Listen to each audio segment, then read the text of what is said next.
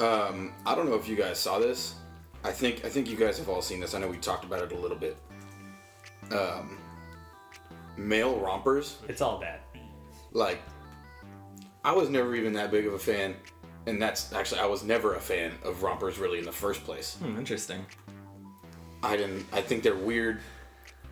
Like one piece of fabric. I feel bad like when girls have to go to the bathroom. That's terrible. Yeah, True, I never thought about that. Yeah, they gotta take their whole outfit off. Like when I'm at a festival or something like that, and I see a girl wearing a romper, I'm like, what are you doing? Because the only option is porta potties there. Yeah, it's all bad. Then you gotta like take the whole thing off and go to the bathroom in a porta potty at a festival. Yeah, and I don't know about you guys, but if you ever use a public restroom, especially when you gotta sit down, I try and avoid my pants touching the floor. Yeah. As if they were lava. You know, my shoes are, the bottom shoes are gonna wear it. Bottom shoes are gonna. But if my pants touch that floor, I'm freaking out. Yeah. That's not for it. I'm not about that. It's weird because like there's the unfortunate scenarios where my pants will touch the floor. Yeah. Or like shorts. The worst is when shorts do, because then it's on the bottom. Nasty. Yeah, I hate that. It's nothing ever stays wet for a longer amount of time. End of shorts. Than shorts. End of shorts. In a public bathroom. Yeah, it's disgusting. I think that's a fact. Going back to the romper point, though, I know, Jess, you've been anti-romper for the females for a long time. Yes. Split decision. You know, they look good. Ladies look good in the romper. I'm not going to knock certain that. ones. But the romper is a deke, you know? I really don't like the main one of the tube top rompers. Those ones for me, and who am I to be judging what ladies are wearing? Wear whatever you want. This is just my personal thoughts. I was going to say, you know, there's nothing wrong with the girls who can pull out for romper. I mean, more power to them. But then you made the point about the bathroom, and that kind of put into my head. I don't know about you guys. Well, actually, I do know about Jesse. You have worn Snuggies before. I've worn Snuggie once or twice in my life, Halloween or whatnot. And going to the bathroom, I do remember now, it was not the most pleasant experience. It's not great. And imagine that in full makeup in the club. Or in a porta potty. Or in a porta potty, you know what I'm saying? Like, in the club is best case scenario. Yeah. But regardless of all that, a male should never be wearing this. That's and these new male rompers that, there was a Kickstarter, if you guys missed it on Twitter yesterday, blew up, was trending, male rompers. They're calling them romp hims. Yeah, romp him, douchey bros, dudes. Unaware of this phenomenon. It was all they're literally just male rompers, and they have a little zipper in the front for your dingle to come out when you need to pee. So I guess they have fixed that solution. Yeah. But I saw a lot of women commenting like, hey, that's not true romper if you're going with the zipper. True. Y'all need to take those off. That's how it goes. If you're gonna embrace our fashion, you gotta embrace our pain as well. It's horrific, and the most horrifying part for me is I saw a picture. The first time I saw a picture of it, it's the popular one that's going around with like the 8 dudes wearing it, looking like they just came from a brunch. Yeah. And it immediately made me think that our good friends Jordan and Josh would wear one of these. Yeah, they would wear. Shout out yeah, Bros Who Brunch. And Bros Who Brunch. The collab's coming soon. It's so scary. Because and I immediately told them, if I ever see you wearing one, I will not talk to you again. Yeah, and that's fair enough. I mean, and I guess moving on to something else that ladies tend to love a lot, and that's Bryson Tiller. Tiller, the god. I don't know if you guys saw this interview this past week, but it was about his lifestyle and how he eats and trying to be healthier, essentially. And he admitted that he hasn't eaten a vegetable in 10 years. That's how I know Bryson Tiller is a real one. I support that 100%. That's unreal. There are days, like, if I don't, not necessarily, like, don't eat a vegetable, I don't at least try and make a conscious effort to eat healthy for more than, like, a third day in a row, I feel bad. For 10 years, that's unthinkable, Okay, well, first of all, there's no chance that he hasn't eaten a vegetable in 10 years. Well, like, fresh produce, like, prepared in a way that, necessarily is still beneficial for your nutritional value. Yeah, I get, you can eat deep-fried okra. You can get, southern greens. You can get anything deep fried like that. Yeah, but that's what I'm saying. So, like, technically he's lying. Technically. But I love it. I love the fact that I don't know if he's even ballparking like that is unreal. Yeah, it's an insane amount of time. Coming from someone who dislikes vegetables as much as I do. That's what I was gonna say. That's really impressive to do. The Dollar Menu Wizard's not gonna, disagree with somebody who doesn't like vegetables or doesn't like to eat vegetables. This is the fast food flavor king right here. I mean, you have to accept. I don't want to take that away from him. It's incredible. It's a feat. It's something that I feel like you have to attempt to do that. I know because even I'll get like I know everybody's gonna come out. Tomatoes are fruit. Like I'll get like tomato on a burger or a tomato on my Subway sandwiches. You know what I'm saying? Do you like fruits? Yeah, I love fruits. Okay. Yeah. Fruits are delicious. That's the vibe right there. Yeah, I consider tomato to be a vegetable, and I know factually that's not correct. but I still. No, I agree. You know, it's a mental thing like that. You know what I'm saying? A tomato is a vegetable. And this is maybe a strange question, but that leads us into our next opening topic, and that, as we have just watched, is the actual NBA draft lottery, but leading up to that was the draft combine, and just at the NFL combine, not as much for the MLB players, but to a certain degree, there's some interesting questions that were asked this week. And in the past weeks leading up to this draft, it will continue to happen, but players every year got very, very strange questions. We have a few of them in front of us. I mean, let's just start off with the basic. You know, it's like, do you think you're the best player in this draft? Obviously, That's yes. pretty standard. You're going to get that. Can you explain each of your tattoos? That's a little... I like that It's one. getting there. I like that like too. that one. I'm just saying, like, I hope that they're ready to have a long interview with some of these guys. Some of those do. Even You though know? the Morris brothers come up, they have the same chat, but it'd be a long one either way. And so that doesn't get too crazy. One I actually really liked. What would the janitor at your school say about you if they asked him? Fair question. You know what I mean? Yeah. That's someone, if you don't respect the dudes below you, how can you be expected to work within a franchise like that? We're Yeah. the bottom of the totem. Then you get into the little racier ones. What's your favorite strain of weed? And Who asked that? they don't give the names of any of that. It's just, you know, players confidentially, the sources. Okay. Sources. Funny enough, we bring that up in the news today. But that question, I read in this one too. That's not only to admit if they are smoking. Some teams already know these guys are smoking, so they want to know if they're liars or not. So that's kind of a multi-layered question. I don't know. Those are all strange. And then you get into some real interesting ones. Do you practice safe sex? Is that fair to ask? I mean, I think it's fair to ask. They have a whole rookie training program for the rookies who join the league. They talk about, you know, how to be responsible on the road and responsible with all that stuff. I know they have to go through a big training. I remember back in the day, Jesse's going to like this, but it was Shabazz Muhammad who was reprimanded for having some girls in his hotel room at this rookie training program. In the I like hotel that. rooms. I like Shabazz. T-Wolf now. T-Wolf now, Minnesota, UCLA alum. Yeah. Jesse's not Jesse's going not to a like fan. Yeah. We'll get some of the stranger ones then. If you What was the big one that blew up? Yeah, if you were the size of a pencil and you were stuck in a blender, how would you get out? that. What?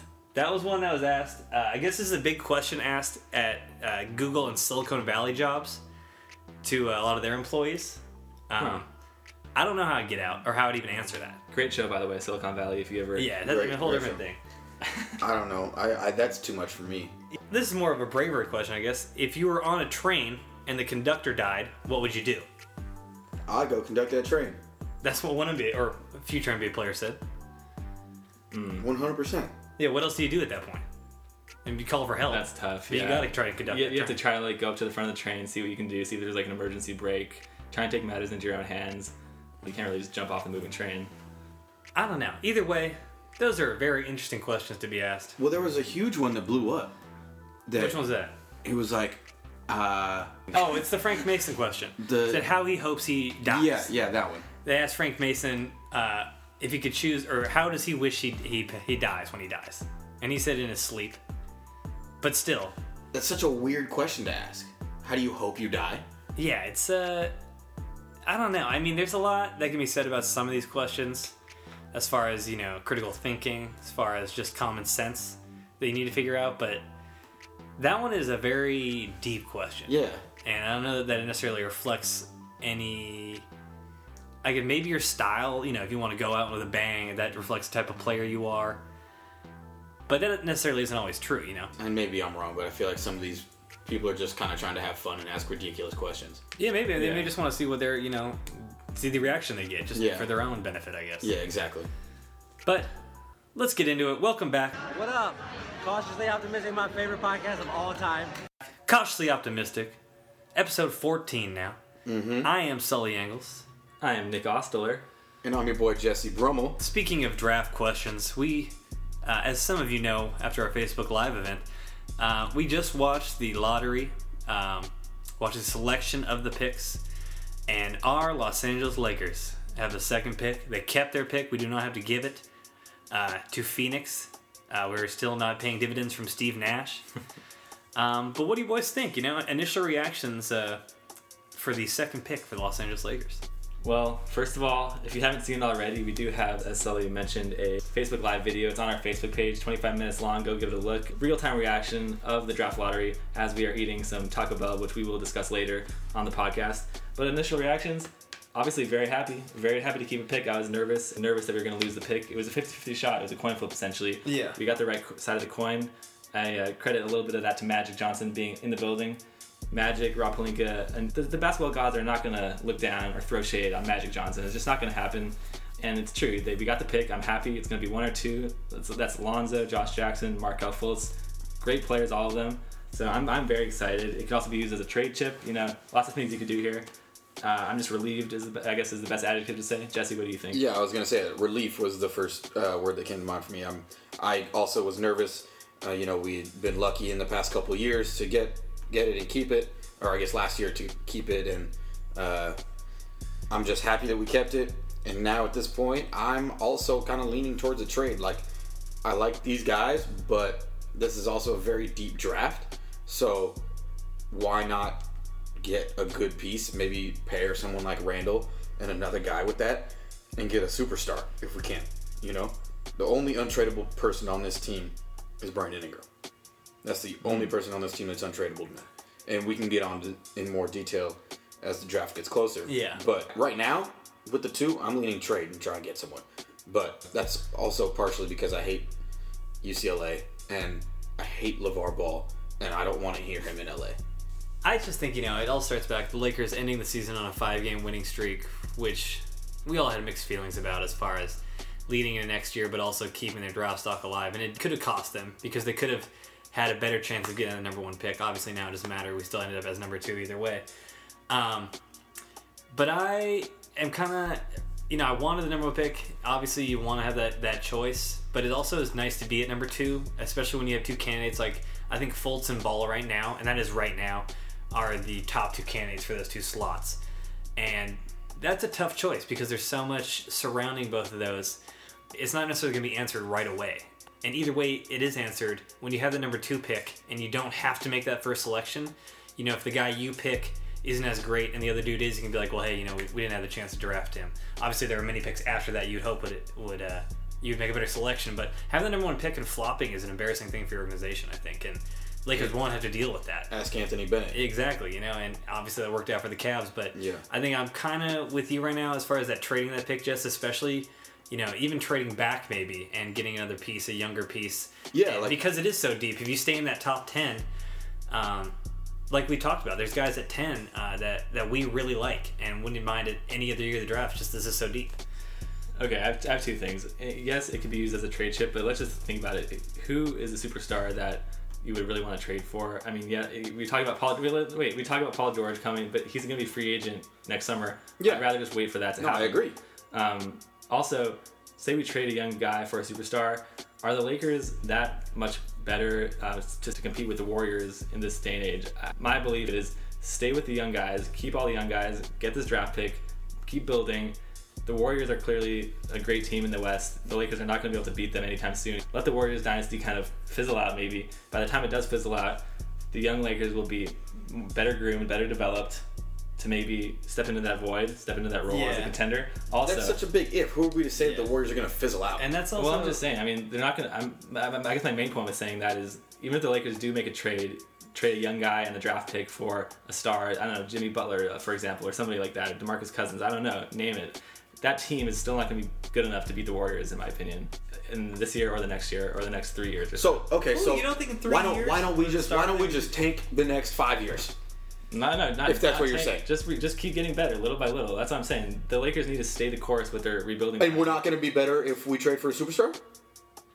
They'll be better, but not. So not, what's not he's well saying? enough. I think he's saying that trading for a superstar now would cap our growth to a certain degree. Yes, exactly. Whereas if you keep all the youth together, you don't. I mean, it could turn out not as well as going for that superstar. I'm not saying trade the number 2 pick, Jordan Clarkson, D'Angelo Russell, and Julius Randle for Jimmy Butler. I'm not saying that. I'm saying trade the whole youth away. I'm not saying that either. I get. But we're gonna keep some of the youth and keep growing.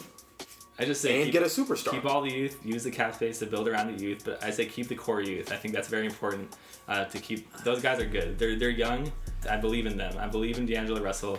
I do too. I believe in I these just guys. don't think if you don't think that in 3 years we would be able to compete with the Warriors at that point, then that's an issue. No, I mean potentially 3 years is like a good That's a great. I reference think point, that's you know what where I mean? We have to I'm not- be I'm able not saying, to like, attract guys in free agency as well. Right. What if we don't get a Paul George? Okay. We're Laker fans. I know we think we're going to get everyone. We're going to get Gordon Hayward this offseason. Yeah, we're no. going to get everybody in this offseason. We're Laker fans. I get that. That's what we do. But what I'm saying is we just think we're going to do that, and we never end up doing it in the last 4 years. But yeah. my thing is, like, we haven't been able to get these big free agents because we don't have anybody to attract them. Yeah, but if you think about it, every year we're getting somebody else. Brandon Ingram was a rookie last year. Obviously, he wasn't going to be a difference maker as a 19-year-old rookie. He was like really skinny. Give him a year or 2 years. He gets better little by little. D'Angelo gets better little by little. All these guys are only getting better right now. That's the thing. I think if we keep them together as a group, collectively getting better, that will become an attractive destination. Obviously, the Lakers have to win more games and have to, get out of the lottery. But I think doing that, taking the slow path, while the Warriors are this good, is the smart thing to do rather than trying to make a rash trade to get slightly maybe the 7 or 8 seed and then lose to the Warriors in the first round. I just don't think it's a productive idea or path. You don't want to go down that Knicks road. And I guess we can go back and forth on this, but over the next 2 months before the draft, it'll be kind of explained to us, and things will become clear. And even Magic himself, just to finish off, said that the Lakers will be a bigger player in the 2018 free agent class. He talked about that at the Combine this week. But now maybe let's go over to some of the basketball that's still being played for the 2017 season. And, we are now into the conference finals after an amazing Game 7. I think maybe the best game of the playoffs so far. Certainly the most entertaining in my mind just because of what was at stake. And Game 7, obviously, you can't beat that.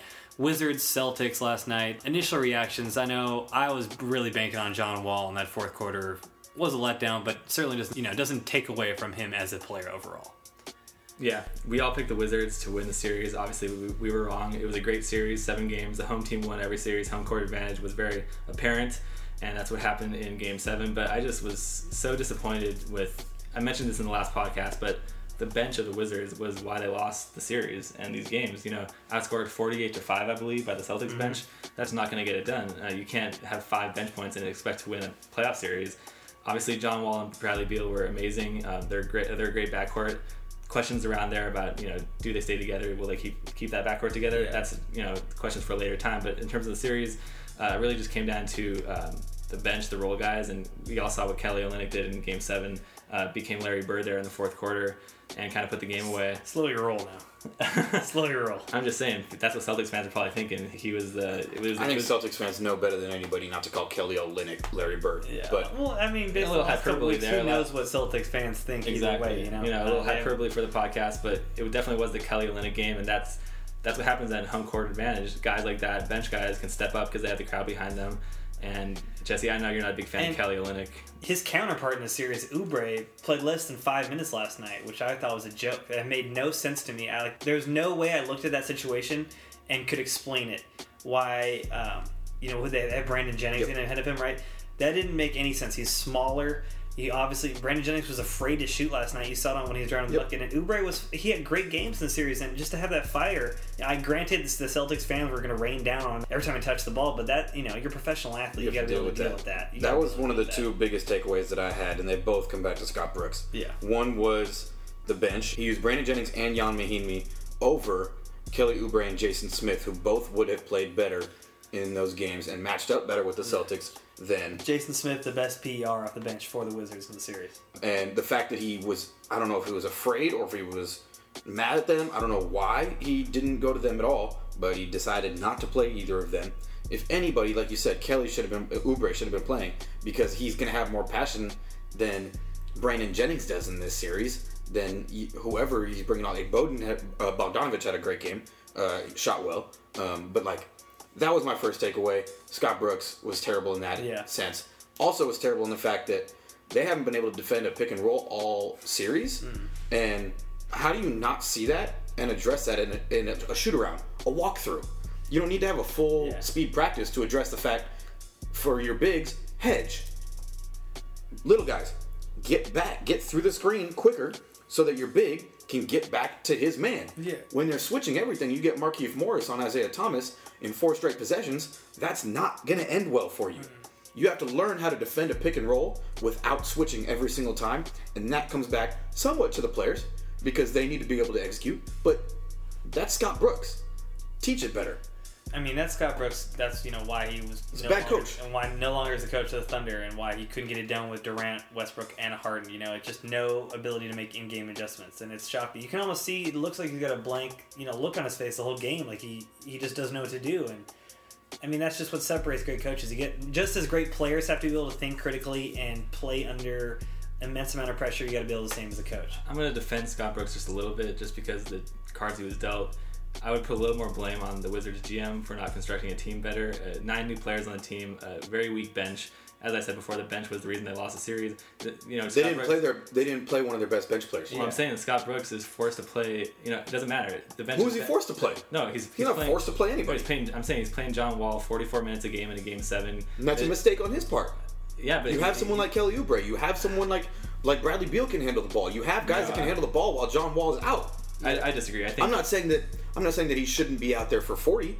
We saw what happened when he tried to get. But Brad Beal played 2 more minutes than John Wall did and still dropped 30. And there's no correlation between making an adjustment and not having the bench. Like, any of us could have listened to him and slid down from the wing and put a body on Olynyk when he got 5 layups in the first half. Sure, he would have made them, and we're not anchor defenders, but they didn't even have guys there. And that has nothing to do with having good or bad bench players. That has something to do with coaching. And that is all. If you don't know basketball fundamentals at this point in your career, an NBA player, it's not their job to teach that. Their job is to do advanced things within the game, within practice, learn the tactics of their team, and adjust. And he didn't do that the whole series. All I'm saying is, when you have to play those starters that heavy minutes, there's going to be... We're saying you don't have to. No. And on top of that, it doesn't matter on defense in the post, on adjusting. Like, that was the biggest issue last night, is that whenever they switched, I don't know. I get you, though. It's harder to play defense when you're tired, if you're trying to get that. Yes, that's what I'm getting at. And just, those bench players, like you mentioned Jason Smith, like... He's not that good of a player. Like, he came into the game. But he's going to put better minutes in than Jan Mahimi. Yeah, better minutes. Jason Smith came into the game last night and was a minus 13 in 3 minutes of action. Basically, how easy? He coughed up the lead. I don't know about that. Coming into the game in the fourth quarter, the first time, the whole game, that's a coaching mistake. Maybe. You don't I mean, what do you mean maybe? You have to be ready at all times. You have to be ready after you sit for 40 minutes. Yeah, that's your professional basketball player to be ready to play. That's unreasonable. Coach's job is to put their players in a position where they can be successful. Is sitting someone for the first 38 minutes of the game and then putting them in a position where they can be successful? Arguably, really? You think so? I mean, having a couple shots at halftime to get hot and then expected to go in Game 7 of the biggest game of the playoffs. That's fair to their player, and then expect them to perform. I think there's blame to be had on both sides. I think it's a lot more on Scott Brooks for sure. Okay, that's fine. That's fair. If they have a better coach, they win this series. If they have a better coach, that doesn't even get to a Game 7. First of all, because they don't blow 2 20-point leads. Better bench, they win the series. That's you're wrong. But there's many things. I mean, again. Let's go over, I guess, to the next series now. That's something else we'll go back and forth on, I'm sure, for the rest of the offseason. We're exhausting ourselves with it. Yeah. This Warriors-Spurs series, After Game 1, as everyone has seen, Salza Pachulia's play on the closeout, questionable closeout for many, to injure Kawhi Leonard is really the defining factor. And as we record this podcast, it's about 5 minutes from halftime in Game 2, and Gold State's just handling business. And I just think it's kind of frustrating because I think this was going to be a really fun series until that happened. I was very surprised to see the Spurs get out to that big of a lead in Game 1. Up 23 in the third quarter when Kawhi went down. Still, I didn't really think the Spurs had much of a chance in the series. I thought it was going to be a 5-game series. That was my prediction. But they were showing me some things in that first half in a few minutes there. Mm-hmm. So I was reconsidering, but again, the Warriors are such a dangerous team. As we saw, yes, Kawhi came out of the game and they went on that 18-0 run to come back and win the game. I just think that the Warriors have that in them at all times. I don't think it was just because Kawhi went out. I'm sure it was a big reason for Kawhi coming out and they went on that run. There was a big correlation there. But I still think the Warriors are a team that can make these comebacks wherever they are, whoever they're playing against, that kind of thing. Mm-hmm. As for the Zaza closeout on Kawhi, there's a big debate going on. Was it intentional? Was it not? I'm in the camp that it was not intentional. You guys may disagree with me. I don't think you can plan to take a step under Kawhi in the heat of the moment. I think he was just trying to close out. I'm a fan of Zaza. First of all, I know the one line you got to address. Well, I'm gonna address that second because I have more to say about that. First of all, if Kawhi's in that game, they win the game. They don't come back like that. I'm not saying they don't make a push. They do make a push.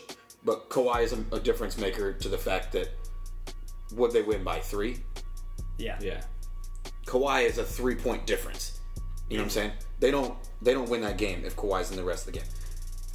You like Zaza? Yeah. That, first of all, that's horrific. He's a dirty player. Yeah. And this is what I'll say. I don't think that specific play was intentionally dirty. I think Zaza's a dirty player, so him doing things like that is second nature. Mm-hmm. It was a dirty play by a dirty player. I don't think that he said, hey, I'm going to go slide under Kawhi Leonard right now so I can injure him. I think he slid under him because that's what he does. Because he is a dirty player. And you can't tell me he's not. Because he has so many examples of him doing ridiculous things, stupid things, dirty things. And he's on that team, partially with Matt Barnes, to be that guy. Yeah. To kind of be the guy that's, if someone gets it Steph, someone gets it KD, he's got to be the guy to come up, step up, and knock someone down and be the guy, the quote-unquote enforcer. But he doesn't do it in like an enforcer way. He's just more of a dirty player. Yeah. And that's why I'm saying that play wasn't necessarily him being intentionally dirty. It's a dirty play that he makes often, and it was second nature. It wasn't an intentionally dirty play, that particular play, but the way he plays basketball, you're going to have plays like that happen. And as Popovich brought up in that, I think it was the next day interview, look at what he did in Dallas when they played against the Spurs. It was the same type of thing. And we're up 23 points in the third quarter against Golden State. And Kawhi goes down like that.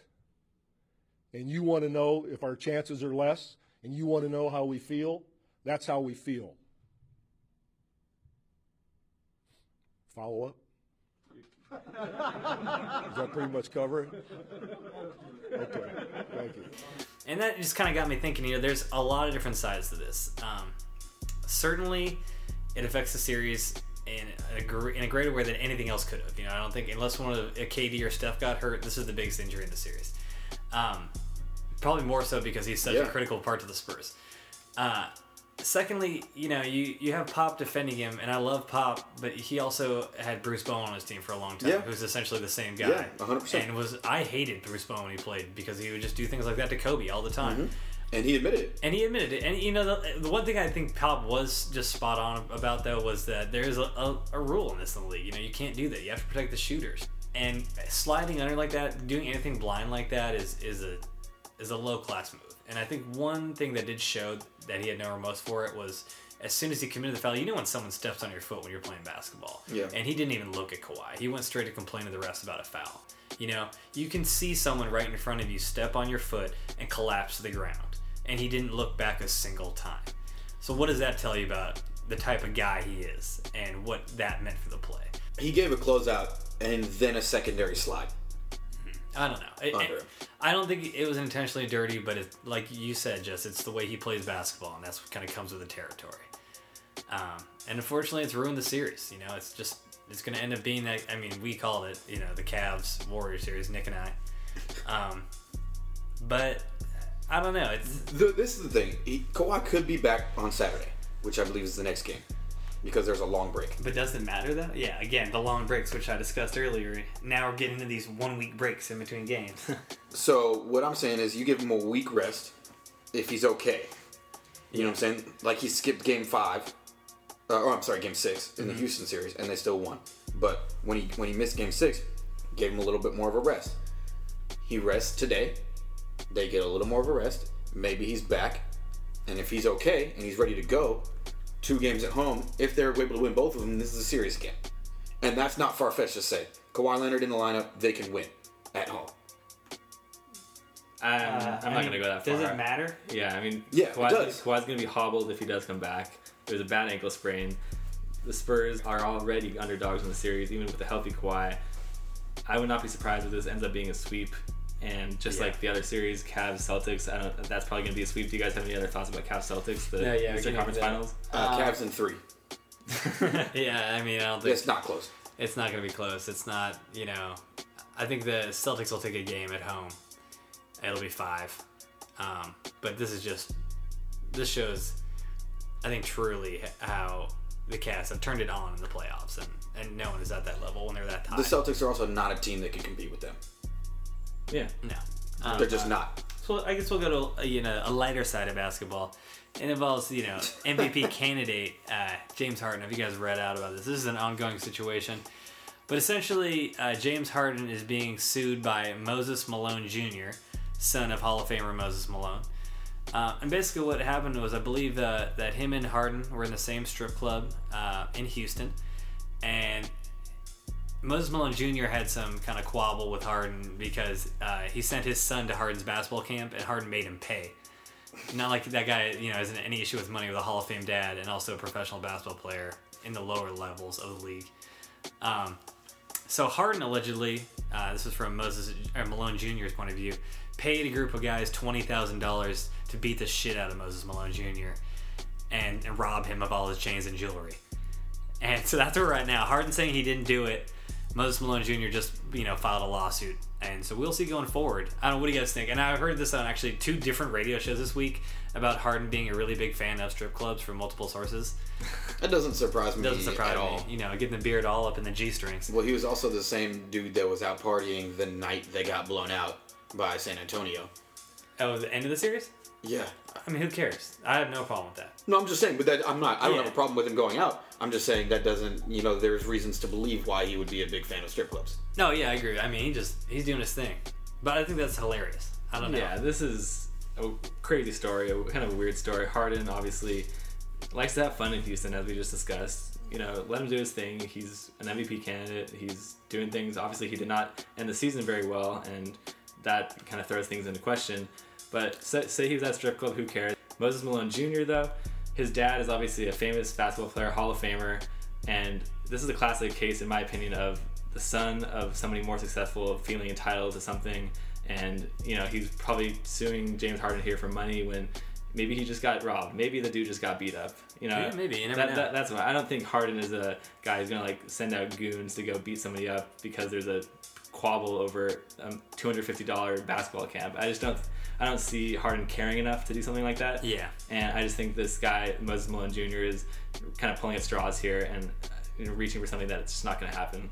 Yeah, I mean, it's interesting, I guess. What were you going to say, Justin? I don't know if I would say let Harden do his thing if his thing is ordering people to beat other people up. I don't know if it's true or not, but I just wouldn't say let him do his thing in this scenario because there are no facts out here yet. I didn't let him do his thing, let him party or whatever. Yeah, okay. Do we think... I mean, yeah, it's funny that he orchestrated this robbery. If I'm, you gotta Rockets, yeah, but you gotta give Harden props, kind of. No.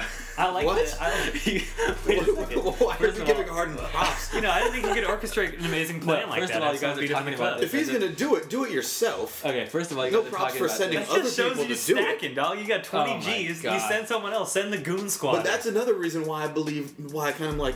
Guys, he can do it. No, slow your roll for. He can pay someone $20,000. That's nothing. You guys are talking about this as if it's a real thing that happened. I really don't. You don't know it's not. You don't think it happened? He definitely got beat up in the club. We know that. Sure, but you don't know it's not he's something He's probably wearing jewelry because his dad's rich and his dad gave him money and he bought jewelry and he got robbed by dudes who wanted to get the jewelry. And he just blamed James Harden because there was a dispute on Facebook or something.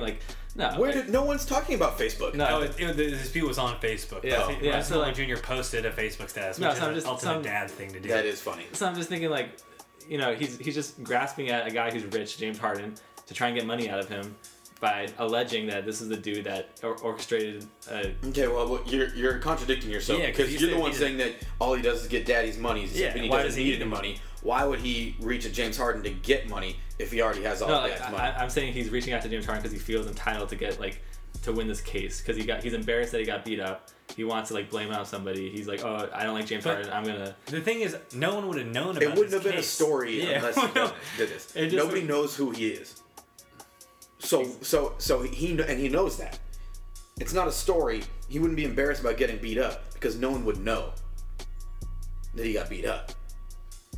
Well, that's his fault. That's his fault for putting this out in the world that he got robbed and for his jewelry. We will have to see how this litigation plays out. We've got a legal expert on the podcast actually hired this week, Richard Sergenko, good friend of mine. Will be a lawyer within the next year, a sports lawyer. So maybe at some point we'll have him on the show to break down these types of cases and see what they do. But that's gonna wrap it up for the NBA right now. What do you say we guys head out to the Diamond right quick, talk about some baseball. Dodger baseball, that is, of course. We always start with the Dodgers. Dodgers have been doing well since the last time we talked on the podcast. They had a 5-game winning streak, struggling a bit now recently, though. Swept the Pirates, split a big series with the Rockies in Colorado, and then have lost to the Giants on the road. The Dodgers are 22-17. Still 2 games behind the Rockies, and they're playing well, but still not in first place yet. Guys, what do you think about the Dodgers right now? It's an interesting time. There's no other top-tier MLB franchise that has as many moving parts at once as the Dodgers do. As far as their rotation going back and forth, sending guys up and down from the bullpen, the 4 guys on the bench constantly change. It's going to end up being another one of those years where they break a record for however many roster moves it may be. But with all that said, to be only 2 games out of first place, being the top 10 power rankings for pretty much everyone for the MLB, is a pretty good thing. And you still have this rotation kind of coming together. We'll have Rich Hill back tonight, actually, which will be yesterday when you listen to this. But they've really utilized this new 10-day DL. And I know we kind of make some jokes about it, but this has really been their tactic. Rather than going to a 6-man rotation, they've now started to just DL guys after their start and have them skip a start, besides Kershaw, of course, and then kind of come back on an extended period of rest, which will get you there, but it won't get you over the hump, which we found out last year. And that's the biggest concern for me, I think, is just that I like some continuity, especially in baseball. You want guys obviously can fill in the holes, but you don't need them to do it every single day. And that's what we're missing right now. We just don't have the consistency that you need to win a championship, which is the end goal for this. Yeah, I think the biggest issue for me still is the rotation, and it has been all year. I mean, obviously there's Kersh, and he's going to be solid every single time. But everybody else is pretty inconsistent. I love Alex Wood, NL Player of the Week right now off of his last 2 starts, which is great to see. If he can keep that going, that'd be huge. Urias is nice, but like you said, so we need continuity.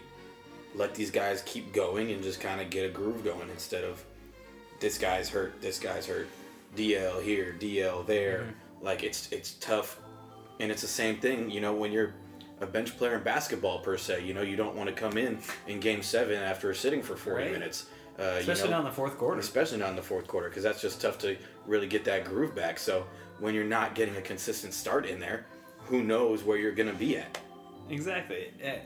I mean, you have thoughts on this, Nick? Yeah, big surprise. I kind of disagree with you guys on this. I actually don't mind the way they're handling the DL slot and kind of doing a revolving door of pitchers in the rotation. My big concern is these pitchers, when they do pitch, specifically talking about Ryu, Maeda, Hill, they've just been really inconsistent productivity-wise. Maeda has a good start, then a bad start. Ryu has a good start, then a bad start. Hill has a start, then a blister, then a start, then a blister. And it's just, you have to get these guys on the same page when the playoffs come around. Right now, though, I don't mind it too much to kind of coast this way into the playoffs. Obviously, you want to have more continuity with the chemistry in the clubhouse and that kind of thing. But those guys are still hanging out with the team. They're not, not with the team. Yeah, I don't think that's an issue. I think it is just literally the on-field performance, and it's right now the Dodgers are in the wild card slot. Obviously, it's only May, so you don't really look at that. But they would be in the playoffs. But that's not you don't want to be in that wild card game. No. That's a hard game to play, especially if you have to go on the road for that. That's a joke. And we've discussed this before. I don't think any of us really believe that the Rockies are going to be able to keep this up to the extent that they'll keep the number 1 in the NL West. They're really a surprising team. I mean, it's like a classic Rockies team that's going to hit, like the games they win, they score 12 runs. But the weird thing about this team is that they have 2 rookie pitchers who are shoving for them. And I think it's so easy to just kind of see this unraveling to a certain degree, especially with those 2 guys being so critical of the team so early. The hardest thing to do for a rookie pitcher is to make it through a whole year as consistently as the way you started, because of a variety of things, whether it be like your arm just getting tired from never throwing that much, the team putting limitations on itself, hitters getting more and more tape on you to scout you and understand how you're trying to pitch them. So I can see the Dodgers, once you get to see them for the 3rd or 4th time in a start, will really hit them, especially because one of them is right-handed, and we hit right-handers well. But they're going to hit all year. And so the Dodgers, as we talk about, the rotation, the biggest thing right now, if we don't get that straight against the Rockies, I think we probably have 10 games remaining against them. That's going to be an issue, because when it comes down to it, we can be really close in record, and if we don't have that advantage, then we lose, and we got to go play in that wild card game.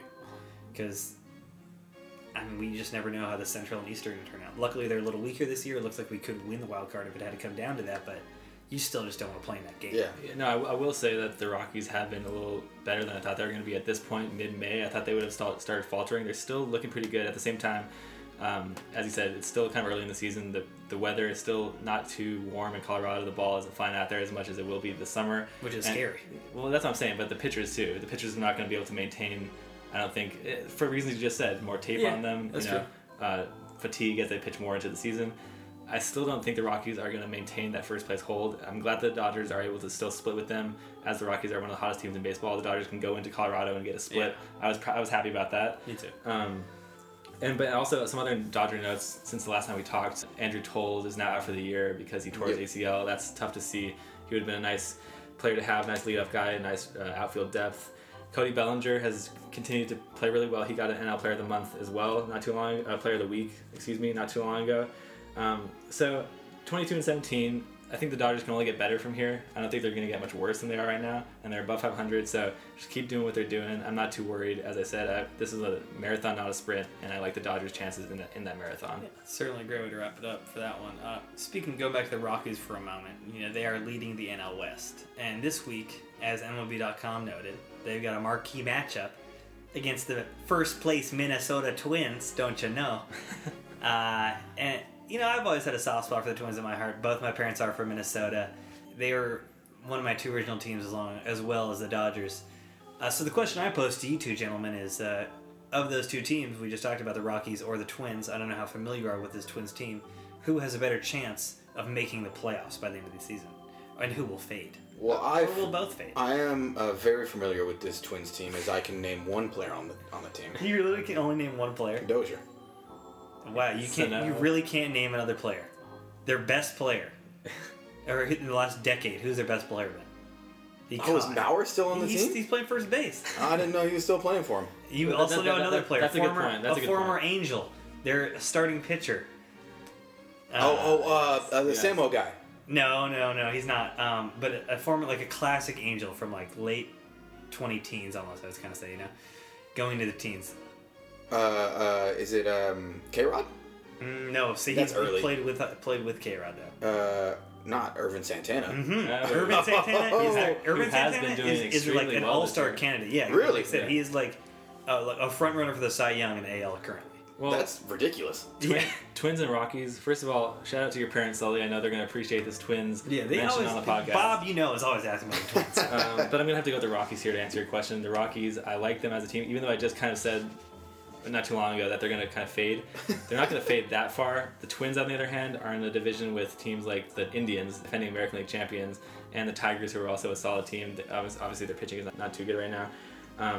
I'm just going to support the National League here and say that the Rockies are going to be a team that will maybe stick around for that wild card spot, whereas the Twins, I don't see Irvin Santana continuing this weird display of Cy Young candidacy right now. That's not normal. I just don't see that happening. The Twins are going to falter, and the Rockies will be the better team at the end of the year.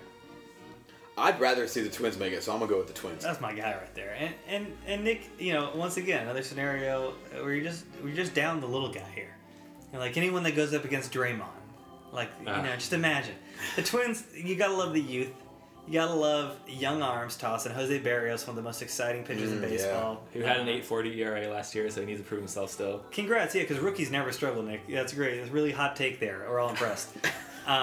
Miguel Sano, a rookie last year who almost hit 40 bombs on another tear this year.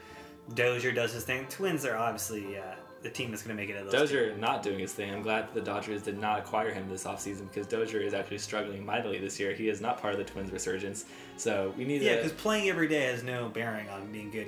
Playing defense, you only hit in baseball, I guess.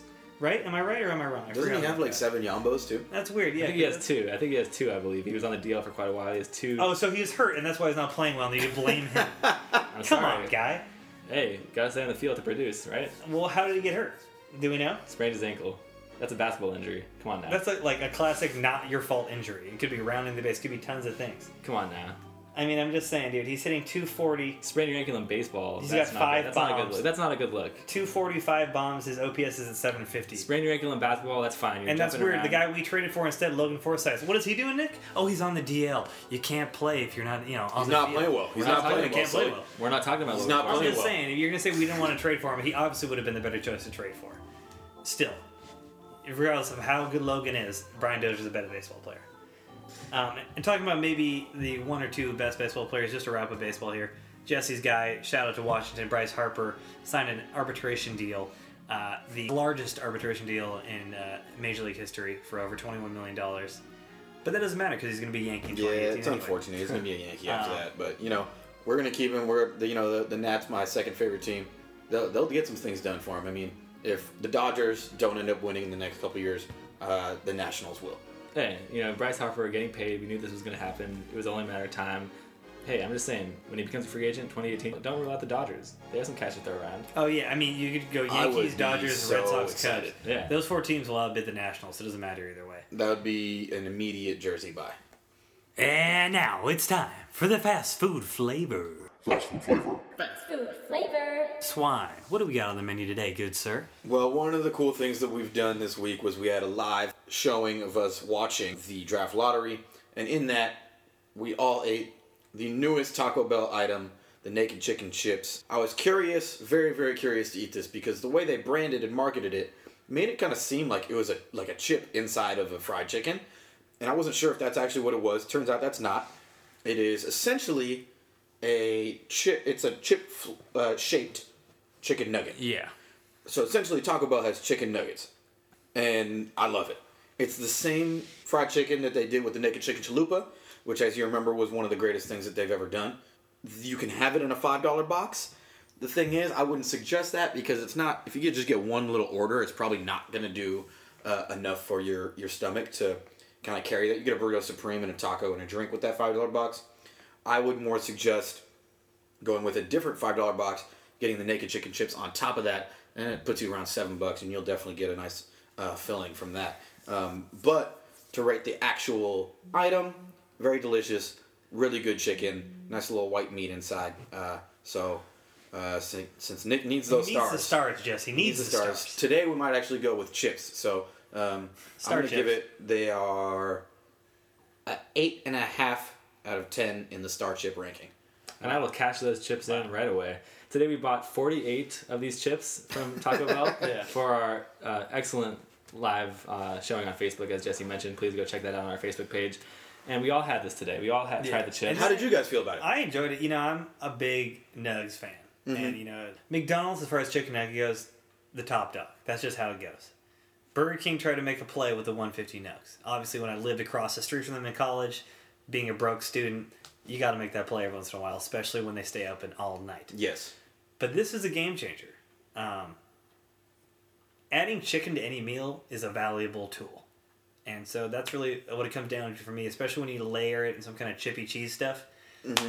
Dip it in nacho cheese. That's just, it's hard to beat. It's going to be tasty every time, no matter which way you spin it. And don't sleep on how versatile it can be, since it is just chicken. Yeah. If you really want to get crazy, go ahead and break up a bunch of pieces of chicken, toss it in a taco. This is like that thing that we saw just on Facebook. We still never did that. The Chick-fil-A pizza? The Chick-fil-A pizza. Mm-hmm. This is a similar type thing. If you get pizza dough, some kind of weird cheese sauce, you could certainly, put a couple of these chicken things on there. 100%. It's very versatile. You can use it in many ways in your order. And just to close on this, while I was a little bit disappointed of the branding of a chip when it is just a chicken nugget, I can't hate on it because they did taste good, and they were here as we watched the Lakers keep their pick. It would always be associated with a good memory. So can't hate on it. Those 8.5 stars are a valid assessment of it. And that'll be it for our fast food flavor. Fast food flavor. Fast food flavor. And now let's turn our attention to the rink for our favorite time of the week. What the puck? What the fuck? What the fuck? And as you know, we are at some point in the NHL playoffs. I believe conference finals. The Ducks and the Preds are playing. Preds is a short name for the Predators. We're hockey guys. You just gotta understand that. Yeah. We talk with a lot of slang jargon, all that mumbo jumbo. Jargon. Basically, what has happened is the Ducks and the Preds split 1-1 in Anaheim. Now we go into Game 3 in Nashville, and some raucous Duck fan has printed all of these Ryan Kessler faces. It says Kessler on the bottom. Kessler's the Ducks captain, as you all know. Of course. We knew that, though. Hockey Yeah, people. Ryan You should just Kessler, know yeah. that at this point. It's kind of that Obama Hope-esque photo, the two-toned color. And they've just started posting it everywhere in Nashville. Like anywhere there's a Predator sign, Kessler face. On the street side, Kessler face. And to me, savage move. I mean, if we had gone in, let's say, we go to San Francisco the day the Dodgers are playing, just start putting Clayton Kershaw's face everywhere. Pretty ballsy. Yeah. Pretty ballsy move on that half. So just shout out that guy. Shout out to that guy for loving Ryan Kessler that much. I can appreciate the passion. Yeah, I mean, really, it's repping Southern California.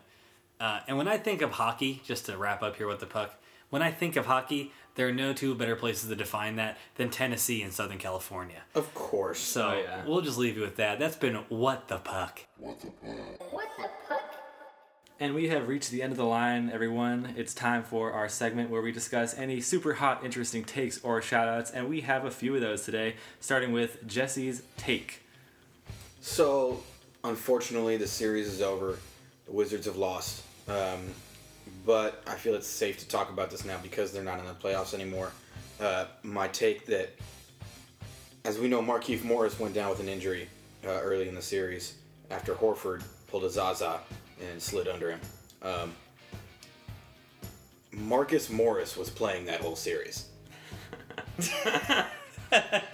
Keefe is still not better yet, and Marcus Morris slid in, put his jersey on, and was playing that whole series. I fully am in. I believe in that. They have the same exact tattoos. There's no way to tell them apart. I believe someone said once that the way to tell them apart is that one of them has a slightly larger head. And that's it. That's the only way you can really tell them apart. I heard something about their ears being slightly different, but you're saying that Marcus Morris played the rest of that series, 100%. Stepped up, played great. So thank you, Marcus. But if Markieff was playing, the Wizards would have won, I'm assuming. Well, yeah, but I mean, I love what Marcus did for the team. Stepped in and filled a role. And that makes sense because, if Marcus had just stepped in like that, he'd have no idea what was going on with the defensive schemes. Exactly. And that's what it looked like. The pick and roll was tough. I guess they don't run pick and rolls on the team he plays for, so. Yeah. So that's my take, is that Marcus Morris was actually playing that series after Keefe went down. It all makes sense now. Yeah, That's makes the sense. boldest take. Uh-huh. I like It that. all makes sense I like now. that. Sully, you got a shout out? Yeah, I got a shout out. It's another theme, but I'm going to keep it rolling for all my cats, baby. Chico State baseball. As I spoke on last week, they were heading to the conference tournament. They swept that. They won. Shocker. Number 2 team in the nation. What do you think is going to happen? Now they're the number 1 seed in the Western region. Starting the it's tourney season for the boys. A little early for playoff baseball for a lot of people's minds. But if you're a fan of college baseball, you already know D1 we're going to the conference tourneys. D2 we're going to the playoffs. D3 you don't care because no one does. So shout out Chico State, man. Let's get back to the World Series. Last time I had the World Series, I was on the team. Best experience of my life besides starting this podcast. Of course. So man, go Cats! I wouldn't be more happy to see my guys like Hunter Hayworth, Cam Santos, even Leighton Elfance, my boy. Leighton, my guy. Get back to the glory land and do it for the Cats and do it for Coach T, baby, because he loves you more than anything. Believe it. Believe it. Great shout out there, Sully. Go Cats. And that has been it for another edition of Cautiously Optimistic. Again, lots of good content for you today. We got a Facebook Live video up on the Facebook page. We got a freestyle from yours truly. And, of course, this podcast. Thank you for listening. We'll be back. Any last words, gentlemen? Follow us on Twitter. Like us on Facebook. We should wrap up. I forgot. I didn't tell Josh where we were doing this podcast. That's true. But he saw the live stream, and I see him walking up, so we should probably wrap it up right now. Yeah, let's wrap We it don't up. really We'll have get enough to him. time for him to get in today, yeah. so... sorry, Yeah. Josh. No, we're done. It's over, Josh. Let's just cut it. Help a leak, help a deep, couple G's, couple keys, 100 G's. I got it on smash, she let it go fast. Don't know what to